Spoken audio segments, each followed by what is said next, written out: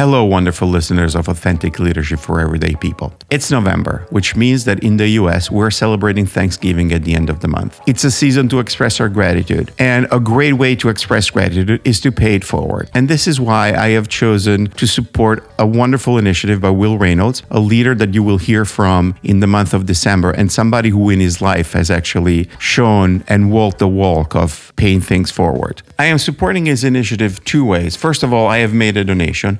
And second, I'm going to turn the microphone over to him to tell you what he's doing. After you hear that, I'm going to quickly come back and tell you where you can make a donation to support it. Howdy, friends. I'm Will Reynolds, and I'm sleeping outside on November 19th to raise awareness, but also to raise a boatload of money for homeless youth in the city of Philadelphia. And the reason why this is important to me is we have a cutoff date. When it's your 18th birthday, you're technically an adult. So that means if you're 17 years old and 364 days, we have support systems for those youth. If you're 1 day later, there's a lot fewer resources, and we throw those youth into adult homeless facilities with a lot less government support. And that is why I'm sleeping outside, because the Covenant House, for whom I've been sleeping outside for 12 years to raise money for homeless youth in our city, they focus specifically on that 18 to 22-year-old youth who's probably still more like a kid than they are like an adult. And now they just don't have as many resources. So that's why I'm sleeping out. Would appreciate your support. Thanks so much. As you can tell, it's a wonderful cause.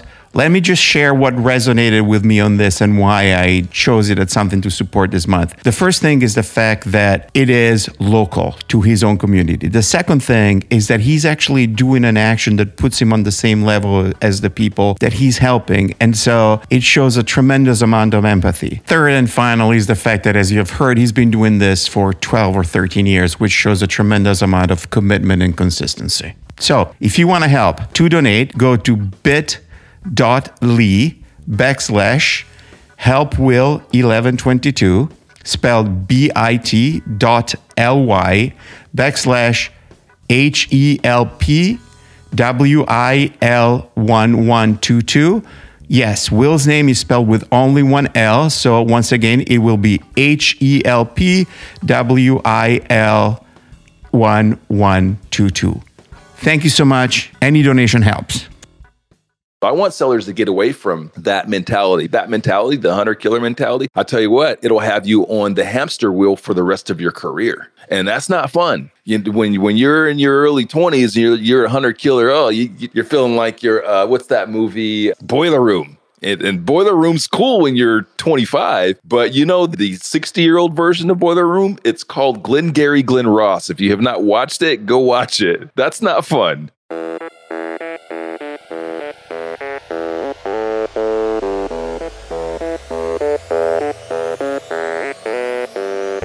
Welcome. I am your host, Dino Cattaneo, and you're listening to Authentic Leadership for Everyday People, the podcast where we investigate the connection between effective leadership and authenticity. If you're looking for inspiration and tips on how to become a better leader by being your true self, you're in the right place. In our last episode, we talked about how you can have a portfolio life with Christina Wallace, a Harvard Business School professor. The basic idea is that it's okay and potentially better to think about one's life and career as a portfolio of different experiences rather than a linear career progression like we used to think in the old days. And actually, in the long run, this variety of experiences can help us navigate the complexity of the current world in a more efficient and fulfilling way. Today, we tackle a fascinating topic. Can there be such a thing as being authentic in sales? Our guest, Ronell Richard, is an entrepreneur who spent over 2 decades in sales. He has been a producer, he has built and led sales organizations in tech and telecom, and he runs a very successful sales training business. His upcoming book, Shut Up and Sell, puts forward a vision of selling that is based on building genuine relationships and meeting your client needs. Basically, Ronell's belief is that successful long-term sales careers are based on constantly delivering more value to your clients than you're getting in return. The exact opposite position of the traditional myth of the great negotiator as someone who captures an overwhelming majority of the value. I can proudly say that in this conversation, Ronell did exactly that. He delivered great value, certainly more than I delivered to him. So, you will hear great ideas, fabulous stories, and hopefully by the end of the episode, you will actually realize and believe that it is indeed possible to be a great salesperson and to be authentic in sales. Ronell, welcome to the show. Very excited to have you here. I wanted to do this for a long time. You're here because, in general, salespeople often get a bad rep. And at its best, sales is actually one of the most authentic disciplines. So I'm going to start by asking you a question. What is authenticity to you? What is authenticity?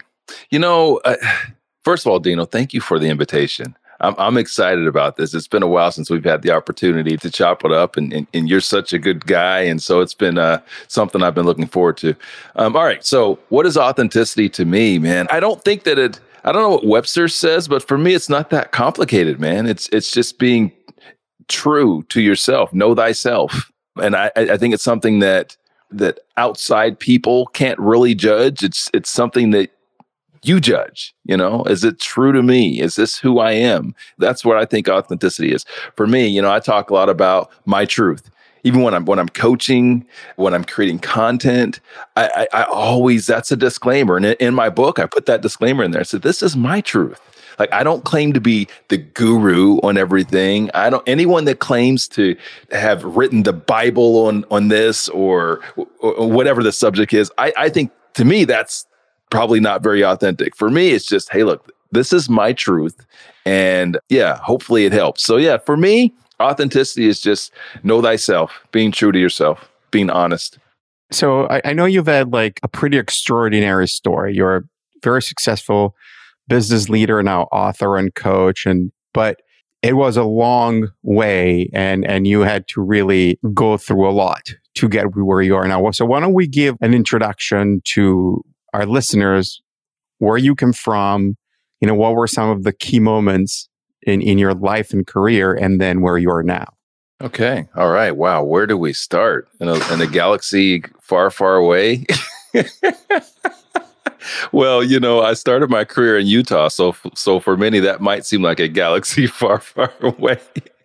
I'm one of these guys that grew up in an entrepreneurial household and a family that was, for lack of a better term, like always hustling, always making it happen, and hustling in the good sense. Words matter, and that's a word that I think right now has kind of been hijacked. Right, this hustle culture thing, and where it oversimplifies hard work and skips over ethics and morality and all those sorts of things. So when I say hustle, I just mean that we were on that grind. Right, my parents always, had multiple businesses, and I was always involved in those businesses. So in some respects, I feel like I've been in business and sales my whole life. But anyway, I started my professional career in Utah. And not a lot of people know this, but I started in retail jewelry sales. And, the lessons that I learned selling jewelry in the retail environment, 25 years ago have impacted me to this day. Like what I learned there that a lot of corporate sellers don't learn and a lot of entrepreneurs don't learn is how to really serve. Because that, to me, at the end of the day, that's what sales is about. It's about serving. It's about providing solutions that make impact in people's businesses and people's lives, and building long-term relationships through creating that impact in those solutions. So anyway, I started in retail jewelry sales and moved into management and running some stores and that sort of thing. And then I got into technology sales around 2001. Yeah, 2001. And it has been a long journey in technology ever since then. So I started in telecom sales. And for those that are familiar with the world at that time, it was a bit of the wild, wild west in telecom and technology. Anyway, I started in that world, started my first company in 2004-ish. In the technology world as an indirect channel sales agency, created a few of those companies. I have, fast forwarding to today, one of the things I don't find very interesting, Dino, is my past. It's always something that feels like, you got to pull it out of me. I am such a forward thinking person and present person that talking about the things that I've done. I'll usually when I'm giving a speech, I'll be like, hey, go to my website. because I've got a great designer to put great copy up there. And it's not that fun to talk about my past, but I understand for context. Yes, I've been in sales for a long time, created 3 pretty successful companies.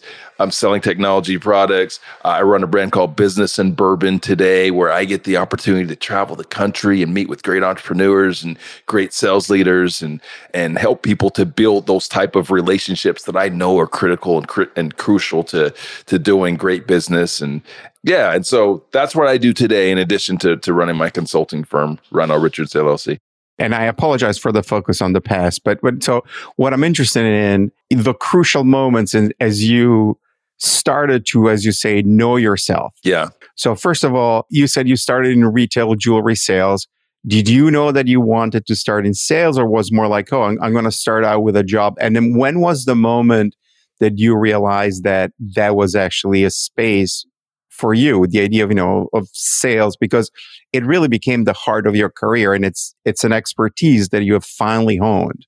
Well, when I was a kid, again, working in my parents' businesses and working in the ministry with my mother, I had the opportunity to identify a talent that I had. And that talent was to connect with people, make people feel something, which I learned later is a very, very valuable talent in sales, right? Being able to connect and communicate with people. So, when I took that first job in jewelry, at the time I'm in college and I'm just like, hey, look, these guys look like they make some money. They're like the kings of them all. They wear nice suits. They drive nice cars. Let me go in there and try to get one of these jobs. So I went and applied and ended up getting a job at a jewelry store that I'm grateful to this day for working with this particular company. They were 100-year-old Jewish-owned jewelry store. So whatever you're picturing in your mind, that's exactly what it was. And just values, they really taught a respect for sales and a respect for business, right? I mean, you don't stay around for 100 years without doing something right? And really understanding how to nurture relationships and how to build customer loyalty. So I learned early on, that's why I say it impacted me so much. I learned early on the importance of building relationships, the importance of service, true service to customers, right? So yeah, at that point, I think the stars kind of align. It's like, hey, look, there's this natural talent and ability that I have to connect with people and to communicate with people. And this is, I felt like, a great way and the best way for me to display those talents. So there was no turning back at that point. A lot of people spend a long time, spend their whole careers trying to figure out where their talents are and where their passions are. And I was lucky enough to be able to figure that out right off the bat.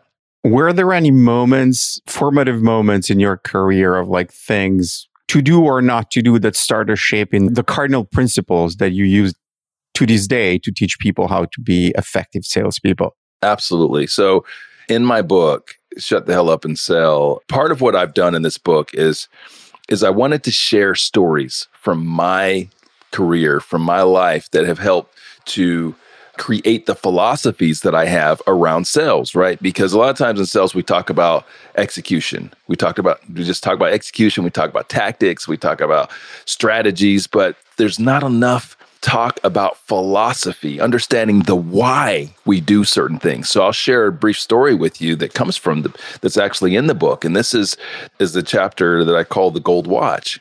And so, there was one of these days I'm sitting in the jewelry store and this gentleman walks in the store, right? And he just looks like money, Dino. I'm telling you, like the guy is like, I'm 20 years old at the time. So I'm thinking he was probably like 58, but I'm thinking he's 70 because, we think everybody's super old when we're 20. Anyway, so he walks in the store and he's just got that bronze skin, like he's just living his best life, right? Like he's on the golf course every day. And so he walks into the store and he pulls off this Rolex Presidential, puts it on the countertop, and he needs to get it serviced, right? For your listeners that don't know about, watches, like those types of watches, they have an automatic movement in there that needs to be serviced every now and then. And just like an oil change in your car, you got to clean it out, make sure that it's running properly. So he pulls out this Rolex Presidential, which is a watch that you don't see very often. right? It's a very expensive watch. You don't see very often. I'm nervous. He pulls it out and says, hey, can I get this service? So I write out the ticket. Okay, thank you, sir. Write out the ticket. Give him his ticket. Take the watch in and tell him that I'm going to have the watch back in 2 days, right? Because that's how long it takes. We send it out to a watchmaker who does the work, sends it back 2 days. 2 days later, he shows up, and I'm a little bit nervous because, again, this guy's money, right? I'm a little intimidated. He shows up, and I go into the drawer to pull his watch out. Can't find his watch. The envelope is not there with his watch in it. So I'm like, okay, oh Jesus. So I call my watchmaker. I say, hey, look, man, I don't have this watch. And I give him the ticket number and everything. And he says, yeah, we'll have that back tomorrow. I said, okay.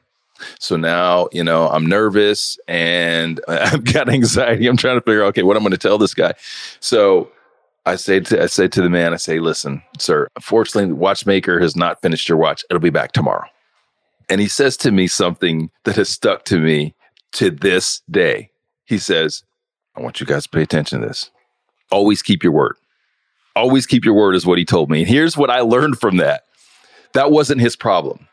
It was my problem. It is my job as the salesperson, as the business person, to be the advocate for my customer, right? Yeah. Was it my fault? No, it wasn't my fault. But I had to take accountability for it. And so what I learned from that experience is that as sellers, it's our job to always advocate for the customer, always be on their side, and to make sure that they know that we're on their side and that we're working for them. And so, when I think back on that experience, this guy was a high net worth guy, clearly. I never saw him again after that day, by the way. He came back and picked up his watch. I wasn't working the day he picked up his watch, but what was the opportunity I might have missed out on? He was a high net worth guy. If I became a hero for him, what more could I have done, to advocate for him? Maybe I go get the watch from the watchmaker, hold the watchmaker accountable, or pick that watch up the next day and deliver it to this man on the golf course as he's about to tee off. There's so many different things that I probably could have done differently to take accountability and ownership, right? And to create a relationship. Here's why you want to do that in sales. Because it's a long game, man. It's the long game. The most successful sellers understand that it's all about connecting and building relationships. Because when you've been in the game as long as I have, you understand that it's not just about what I'm doing for you today. It's not just about selling you something today. It's about selling you something 10 years from now, 5 years from now. And when you make that sort of impact, when you advocate for people, you will build those types of relationships. And that's something I learned in the jewelry industry. Again, I worked for a company that was around for 100 years. That means that they were selling Jed. They sell his wedding ring. They sold Jed's son, Justin, his wedding ring. They sold Jed's grandson, Jeremiah, his wedding ring. Like, that's how you do it, right? That's how you build these types of relationships. So that's one of the stories I share in the book. And the reason I've shared these stories is I want people in sales to understand why we do the things that we do, or why you should do the things that I'm teaching in the book. And I'm trying to do that in a way by creating stories that I feel, not creating stories, but bringing stories from my life that I feel are relatable and that people can emotionally connect with, like that one. And what I love about the story and how you're telling it is that ultimately the long-term idea behind it is that you build lasting relationship by making sure that you're always delivering your customer more value than they're giving you. And that's how you build long-standing relationships. You had a natural talent for forming relationships. A lot of people have a natural talent for forming relationships. There's a very important additional skill that exists in sales, which is the ability to actually ask for the sale, ask for the money. And that is not necessarily a natural skill that we have, because especially when you're young and starting out, is something that people are maybe embarrassed about or maybe shy about. What were some of the moments where you started developing that side of the skill? So here's the thing. Early on in my sales career, that was just, I guess, natural. I don't want to say maybe not natural, but something that that we all go into sales feeling like that's something we got to be sharks. We have to be mercenaries. We got to hunt and kill, right?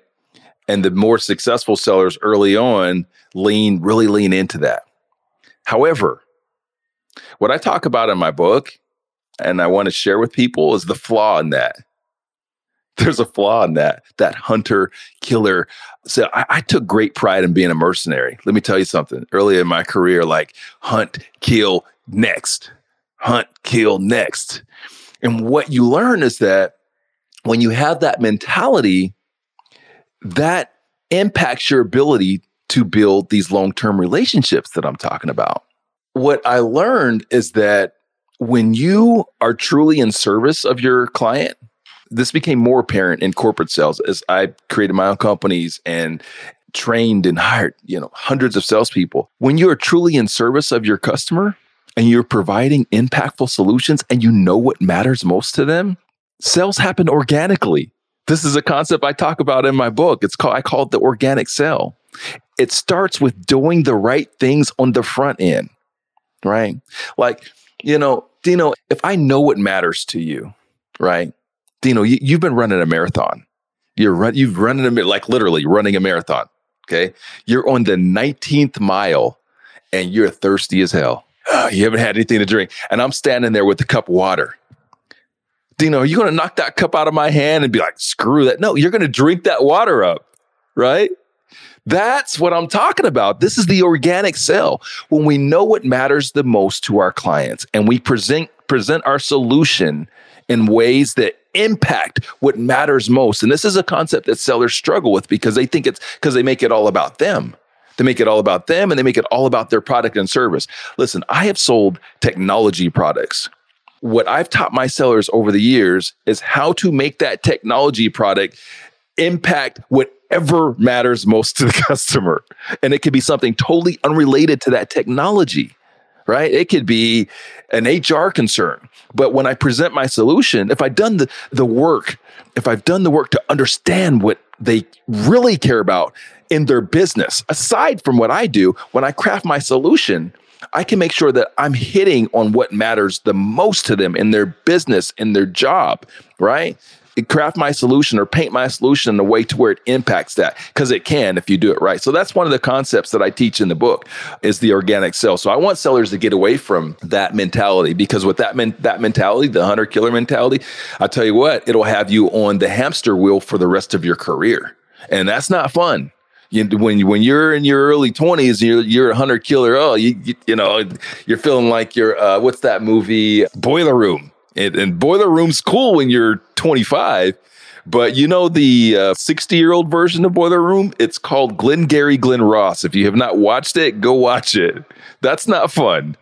Oh my God, you're making me laugh. I think Boiler Room is one of my favorite scenes ever, is when Giovanni Ribisi is at home Saturday morning and the guy calls him to sell him the New York Times. He's like, no, sell me. So the guy gives you this incredible pitch, like, going to buy the subscription? No.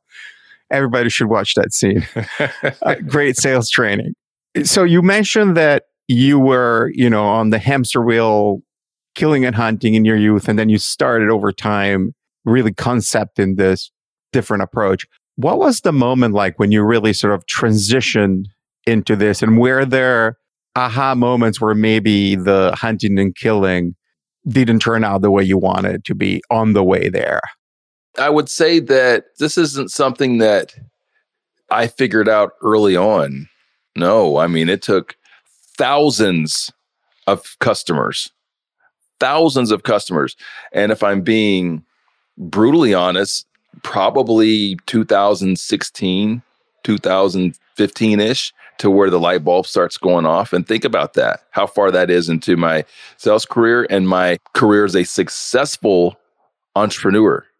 Okay. Like at that time, I'm running a company that I've been running for about 11 years. And we're very successful. But I'm looking at our database and I'm looking at our client list. And at that point in time, we had sold maybe 10 to 12,000 customers over that period of time. And what we were missing is repeat customers. We weren't selling them anything else. We'd make that initial sell, move on to the next. And so I started to see the flaw in the philosophy at that point. Now, in my personal career, at the same time, now I'm 15 plus years into my professional career in technology, and I can see in my personal business or personal plus professional business, I'm talking about outside of the sales that we were doing in my company, I'm seeing the impact of these long-term relationships that I have, right? Like people that I did business with a decade ago, 12 years ago, that I'm doing business with now. I'm seeing the impact of that. I'm seeing the impact of my reputation over time.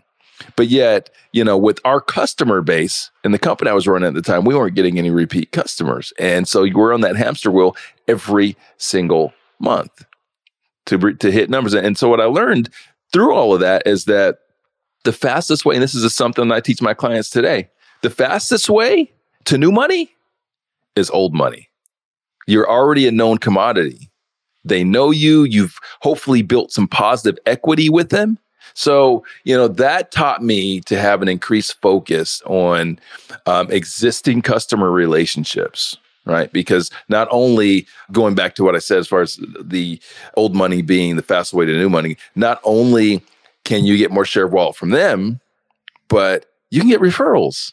And, that speeds up the sales cycle, because what I've learned over the years in sales, we spend most of our time just trying to build credibility. So if you can get the credibility piece out of the way, and that's what happens when a referral comes from a trusted source, you're like halfway there already. So you mentioned that you were running a company for 15 years and then you had your additional personal business. The transition from producer to leader is not a natural transition for many, right? So what were some of the steps that you took, and how did you start thinking about yourself as a leader versus the producer? Wow, I love that. Okay, what a great topic and great question. So I'm going to talk about myself, but I'm going to talk about others because I'm a little bit different. That was not hard for me.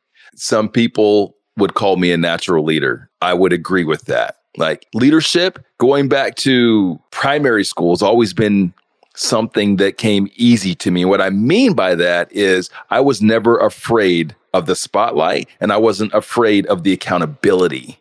That's something that people struggle with as they transition into leadership. They don't really want the account. They want the praise when things go right, but they're not leaning into the accountability when things don't go right. Right. That's something that for me, I don't know what the hell was wrong with me as a kid. I wanted that. Like, it was cool for me to make the decision and be wrong and accept accountability for that decision. That's something that I really leaned into at an early age. Okay, so for me, it was a natural fit. For a lot of people, it isn't. And it takes some work to make that transition. Because when you're going from an individual contributor role, and this is part of the flaw in sales, and this is why I feel that there's so much poor leadership in sales and sales management, because the track to becoming a sales leader starts with becoming a successful seller, right? An individual contributor. And a lot of folks that are successful individual contributors are lone wolves, and they don't all necessarily play well with others, right? So you have to transition from the me to we. Right. And it has to be about service. It has to be about, you guys will hear that a lot from me because this is what I believe, but it has to be about service. It has to be about accountability. That's something that also I feel like a lot of people miss. They miss the mark on accountability. When we talk about accountability and leadership, we're usually talking about the people that report to us and their accountability to, there's this guy, I won't say his name, but I worked for this company many, many years ago, a technology company. And when I walked in there the first day, it was crazy. I walk in there the first day and there's this big quote on the wall. And it was a pretty big regional technology telecom company. There's a big quote on the wall. And it said, "Quota is your commitment to the firm." And then it had this guy's name underneath it, right? And I'm like, okay, who the hell is this guy? I'm thinking he's some philosopher or something. He was like the director of sales. I don't know who the hell quotes themselves and put it on the wall. It's pretty crazy. But anyway, he didn't get it. And that was a whole bunch of years ago for me, but he didn't get it. As leaders, it's our responsibility to be accountable to the people that we lead, right? They fail, we fail. And so, my advice to people making that transition is to first understand that they are your responsibility. Their success, the people that report to you, their success is your responsibility. Now, does that mean they don't have any personal accountability? Sure, they have accountability. But when the accountability starts with you, it changes everything. It changes the way that your report twos interact with you. It changes the way that your other internal stakeholders react with you. And that'll get you started. There are a whole lot of other things that we can talk about. That'll get you started down the right course to being successful in sales leadership when you understand that the accountability starts with you first. I love this. What are some of the key things as a leader that you're accountable for to your sales team? There's a part that they should be accountable for and a part that you should be accountable for. So if you're setting up a successful sales team, what are some of the really practical and tactical things that you can do as a leader to ensure success for your team? Yeah. Well, the first thing is resources, right? You have to do everything in your power to make sure they have the adequate resources to do the job. All right. Second thing I would say is you have to coach and lead people as individuals. No one's the same. You have to understand where we talked about earlier in this conversation about sales and the customer and understanding what matters most to the customer. As a sales leader, you have to do that same thing with your salespeople, because there's this dirty little assumption that sales leaders and companies make, and that's that everyone's money motivated. No, most people aren't. I'm telling you right now. I've managed hundreds of salespeople, and I can tell you, probably on one hand, how many were truly money motivated, and they weren't the best people. I'm just going to tell you that right now. They weren't. So you have to start by managing and leading people as individuals. Get with them on their level. Understand what matters to them. Understand what's going on in their world. That's how you will learn how to motivate them. And that'll buy you equity as well and the other stuff. Because listen, you can only do what you can do. Like when we talked about starting with resources, well, that's not something that's always under your control.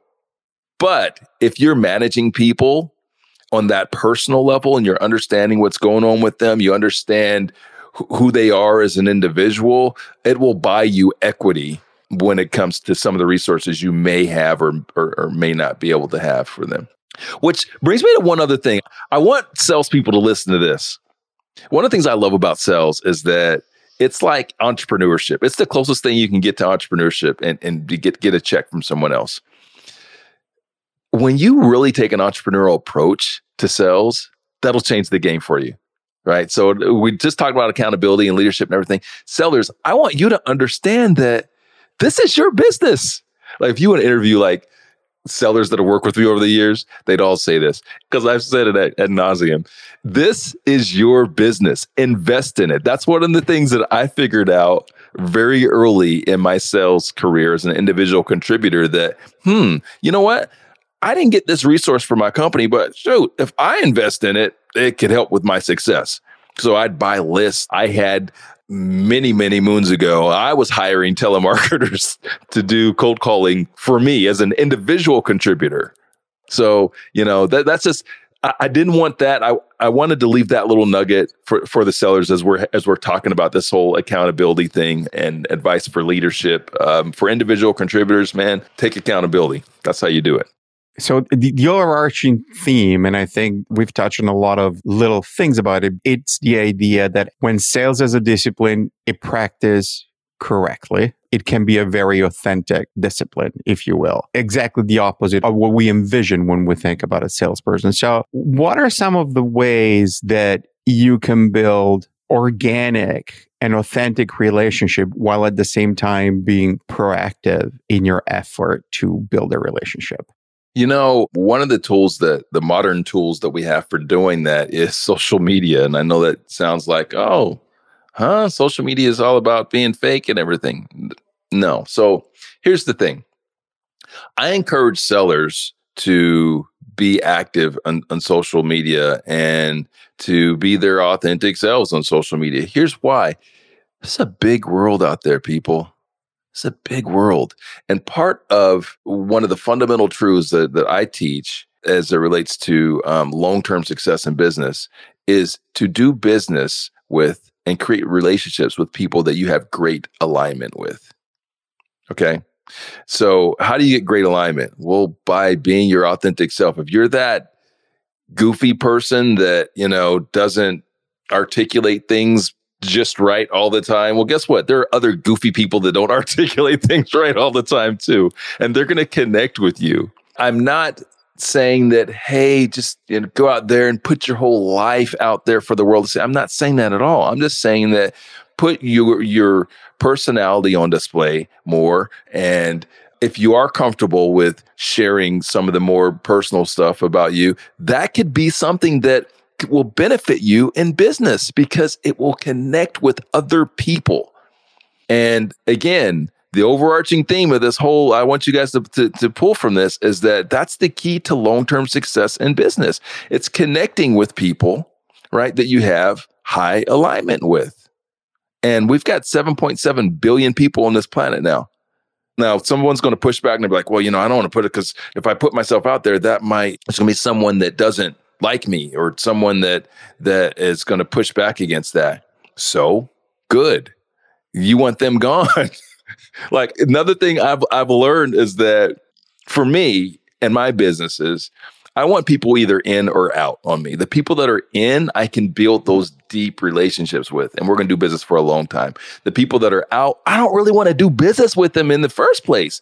I don't want these superficial, just non-impactful business relationships. Because guess what, guys? They end up, going in the wrong direction. They end up ending in disaster sometimes, right? When we do business with people where we know, okay, I don't really dig this person, or it's not really the best fit, or whatever. It ends up not working out well in the long run. And so we made some short-term money, but it sometimes cost ourselves long-term money, or maybe even lost out in the long term, right? So I'm all for any leveraging social media in a way to help put ourselves out there so that we can connect with people. I love what you're saying, because if I could restate it, reaching out to people and networking is not networking to get as many relationships as possible, which could be considered fake, but is networking to find out who are the people that you can form a true, genuine relationship with. And if you're using tools to accelerate that discovery process, ultimately, the authenticity is not into how you started the relationship, but it is in what you end up and you do with the relationship. There we go. And so you touch about one more thing, and that's going to be the final question sort of on this portion, which is, when do you say no to a sale? Not all sales are good, you said, and it's one of the hardest thing to do as a salesperson to say no to a sale. What are some of the characteristics of situation where you're like, yeah, maybe I will not pursue that customer, maybe will not pursue that sale, that people should be looking out for? I'll answer that by let's bring it back to how I like to teach and coach about the sales process. It starts with your ICP, your ideal client profile, right? A lot of people use that term or use the term avatar or something. And to me, it is far more intimate than just some analytics. So with most people, when they're coaching or they're talking about these sorts of things, they're talking about demographic stuff. When I'm talking to my clients and we're talking about ICP, I start with, hey, who do you have the very best results with, right? Who are those people that you knock it out the park with? When you do business with this person, you deliver tremendous results for them and you. It's great business for you and it's great business for them. That's your ICP. And you need to know them intimately. So we start with that. And so when you do that, I feel that it makes it much easier to say no, because you know intimately who are those people that you deliver great results for. And if you want to build great long-term business, it starts with building that business. It's kind of like that old adage, I think it's in the Bible, whatever, about building on sand as opposed to, I'm sorry, not a big Bible guy, but the sand, or you guys all know it. that foundation, right? What are you building that foundation on? If you build that business foundation on these type of customers that you have super high alignment with and you deliver great results, oh my God, you would be amazed by the success that you will have long term. Because what happens when you deliver great results for someone? What happens is they're super happy. And what happens when they're super happy? Oh, they buy more and then they refer people to you. And now you get more people that are just like them because their networks are usually full of people that do the same things that they do. So like, I think that when you start the sales process with proper ICP and understanding that ICP intimately, it becomes super easy to say no. But when you're saying no, just make sure you do it the right way. And I don't like saying no just to say no. Say no and be of service. Always be of service. So like if it's not a great fit, articulate to that prospect, hey, look, because this is how we run our business, this I don't think will be the best fit, but here's some resources for you. Here's a connection for you, because that will come back too, right? That'll come back to you. They will appreciate that. They will respect that. And here's the thing. Some of those customers might actually try to push the sell anyway. Right? And you're going to have to be disciplined enough to push back and help them with finding a resource or a connection and not doing business that's not going to be good for you. Because at the end of the day, and remember what I said, good for you and them.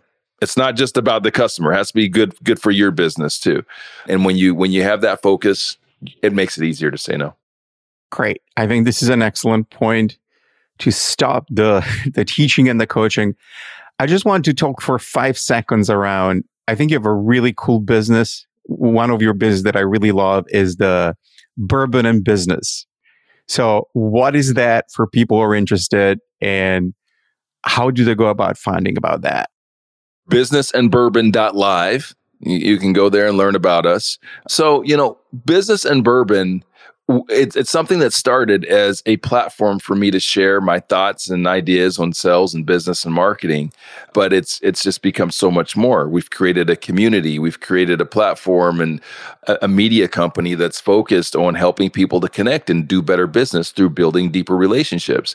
And we do that through events and experiences and content, right? So we do in-person events all throughout the country where we do a bit of whiskey tasting paired with some delicious foods prepared by one of our chefs, and we'll mix in speakers and panelists and create experiences that are educational, inspirational, and motivational, right? So everything that we do at Business and Bourbon it's about high energy. It's about educating people, inspiring and motivating them, and helping them to connect. So whether it is one of our in-person experiences that we travel throughout the country or our virtual experiences like our webinars, we really focus on helping people to build those deeper relationships that I talk about and that I preach about, not only in the book, but just it's part of my core philosophy on doing business.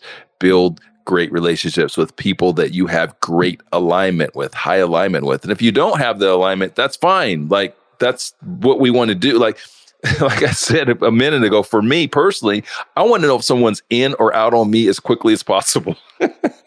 That's if you're out, that's fine too. It doesn't make me a bad guy. It doesn't make you a bad person. It's just we're not a good fit. And I just want to get to those ends. So that's part of what we try to do with Business and Bourbon. In addition to that, we create tons of content, all focused on education, inspiration, and motivation of our community. That's great. And hopefully I'll manage to organize one of those events up here and bring you up to Boston. Let's move to the personal. Do you have a hobby or an interest outside of your work in sales and that has had a big impact on you and maybe even on your work? I'm working on that. So a lot of people know that I'm a fitness guy, and I've trained my whole adult life. It's always been part of my routine, but I wouldn't say that it's a hobby. It's like, is eating breakfast a hobby? No, it's what you do. So like, I understand the importance of it in my mental and physical health. That's just kind of what I do. I'm looking for hobbies. So I will take some advice from folks. I'm playing around with different things. I did a little hiking last week. I'm doing a little cycling. I'm looking for a good hobby because I could use one. That's great. Next question. Is there a business expression or piece of jargon that drives you crazy? The overall cliche of salespeople as the fast-talking liar, just trying to screw people over. It's so far from the truth. Does that exist? Absolutely, it exists, right? But those are not successful salespeople. They're not. And the successful sellers are people that build relationships. That's great. And then final question, I call it food for the body or food for the soul. And food for the body could be a recipe or a drink. And then food for a soul, a book, piece of music, movie, something that inspires you. And if you have both, go for it. Food for the body. I'm a business and bourbon guy, so I got to do something that's related to a little bit of whiskey. So nothing better than a expertly prepared old-fashioned, right? Just very simple ingredients. Good whiskey. Okay, you can use bourbon or you can use rye. A nice simple syrup, some bitters, orange bitters, and a Luxardo cherry. That's it, man. Simply executed. Okay, food for the mind. The Road Less Traveled by M. Scott Peck. Game changer. It is a book, and for me, it's an audio book because I don't read. Even my own book, audio. I'm just except my book. Read my book. We'll be out in audio soon. Are you going to do your own readout of your book? I am. Yeah. Oh, I wouldn't have it any other way. You have such a great voice that it would be a crime if it wasn't you. Ronell, it's great to reconnect. Thank you so much for helping me dismantle a few myths about what a successful salesperson looks like. I hope we get to meet in person at some point. We've had this friendship that has been fully virtual now for 3 or 4 years. So, well, it's happening soon. We're trying to get up there to Boston, where we actually had a client that wanted us to come up there. So we'll see if we can make that happen. Thank you for listening to this episode. If you enjoyed it, find a friend who may enjoy it and tell them that they should listen to it. And if you really like the show, tell all your friends and post about it on social media. Every little bit helps. Make sure you're subscribed to the show on your favorite listening platform so you don't miss any episode. And if you listen on a platform that allows reviews and ratings, please leave us a stellar rating or review. Places like Apple Podcast and Good Pods. Remember to stay tuned because at the end of the credits, I will play a song by Susan Cattaneo. To find out more about Ronell and his book Shut Up and Sell, go to RonnellRichards.com, spelled RonnellRichards.com with 2 N's and 2 L's. And you can also find Ronell on LinkedIn at linkedin.com/in/Ronell Richards. There will be more information and links about all these other businesses on the podcast webpage. So go to the website al4ep.com with the number 4. You can email me at dino@al4ep.com and go follow the show on Twitter and Instagram.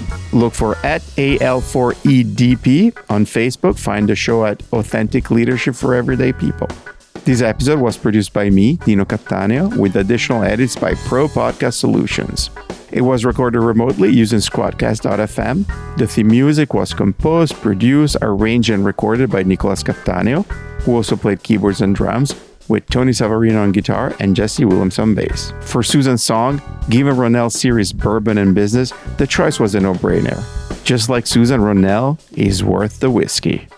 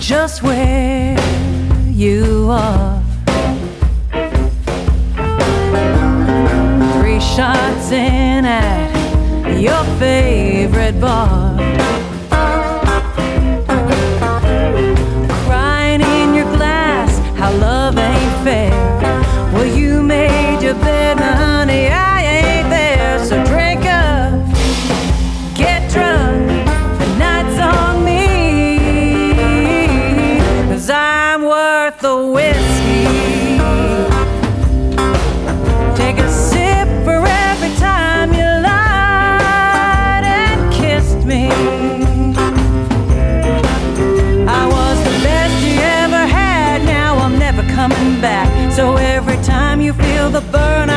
you miss me, 'cause I'm worth the whiskey.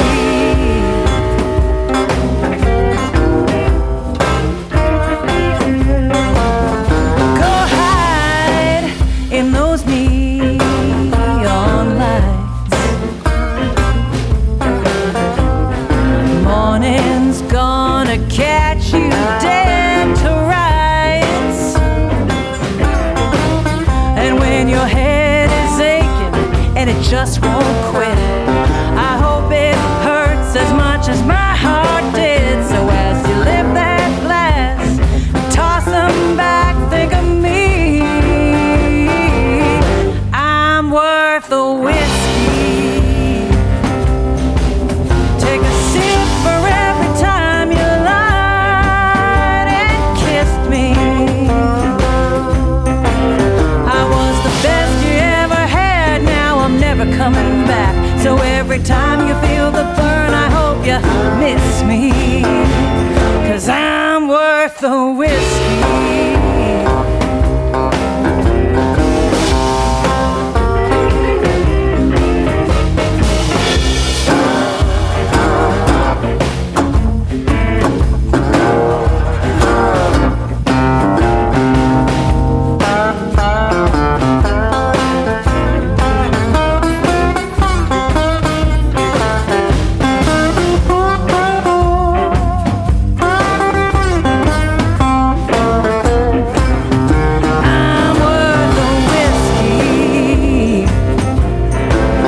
Take a sip for every time you lied and kissed me. I was the best you ever had, now I'm never coming back. So every time you feel the burn, I hope you miss me, 'cause I'm worth the whiskey.